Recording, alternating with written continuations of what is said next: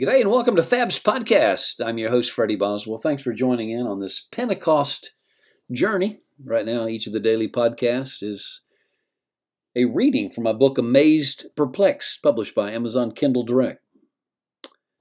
And as we journey towards Pentecost Sunday, today we're in Acts chapter 2, verse 3. And our two-word title is Fire Tongues. Acts chapter 2, verse 3 reads, Then what looked like flames or tongues of fire appeared and settled on each of them. Yesterday's podcast, we talked about the mighty windstorm. And just after the windstorm, which had everyone's attention, fire enters the scene. Leonard Ravenhill wrote, Is there anything more self-advertising than a fire? When you're driving down the road and you see a blaze ablazing, you stare, don't you? You wonder how it started, if anyone's attending to it, have the authorities been notified, and will it spread? And if so, is it going to affect me personally or someone I know? Here's where things get really interesting on this famous agricultural celebration day. The faithful ones gather together, presumably continuing the prayer meeting that started about 10 days ago, when suddenly they're holding onto their hats in a windstorm, and then images of fire are dancing on each head. You think that's got everybody's attention? While contemplating the house rocking from the wind, fire shows up, presumably without warning and definitely without a natural source. I wonder if the flames were whipping around in the breeze. Think campfire on a windy night. Or was the fire shielded from the wind? We don't know those details and can only guess and imagine. However, we do know this. Two supernatural and physically occurring witnesses of the presence of the Holy Spirit are suddenly in their midst, even though the Jesus followers most likely were not articulating that just yet during this wind and fire extravaganza. But they had better pay attention. Fire is not only attention-grabbing, but it reduces and purifies. What do I mean by reducing? It takes a hardy piece of wood and turns it into ashes.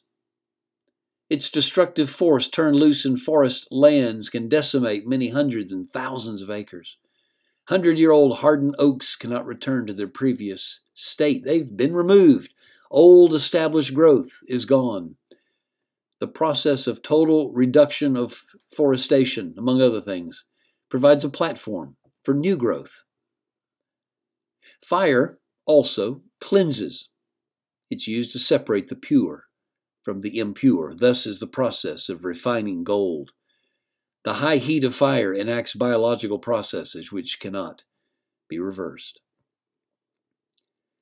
John the Baptist's words ring out. Jesus will baptize you with the Holy Spirit and with fire. Matthew 3:11. Spirit, which is related in word form and meaning to wind in both the Greek and Hebrew languages, is blowing in, soaking, and saturating the place with God's presence.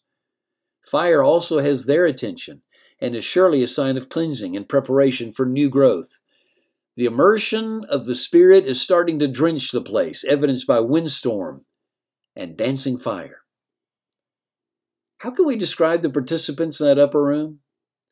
Speechless, terrified, in shock?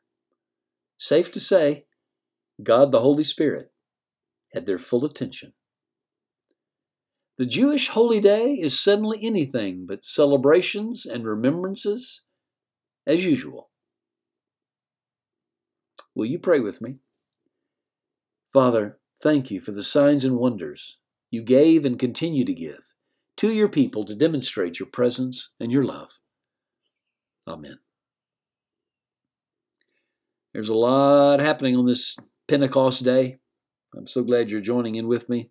I'm learning a lot as I write and think and meditate on these things, and I'm delighted to share them with you. Love to hear from you and what you're learning. Be sure and stop by FreddieBoswell.com where these readings are posted as daily blogs. Leave me a comment, something we can discuss. The same at Anchor or Spotify apps or on my Facebook page. Love to hear from you anytime.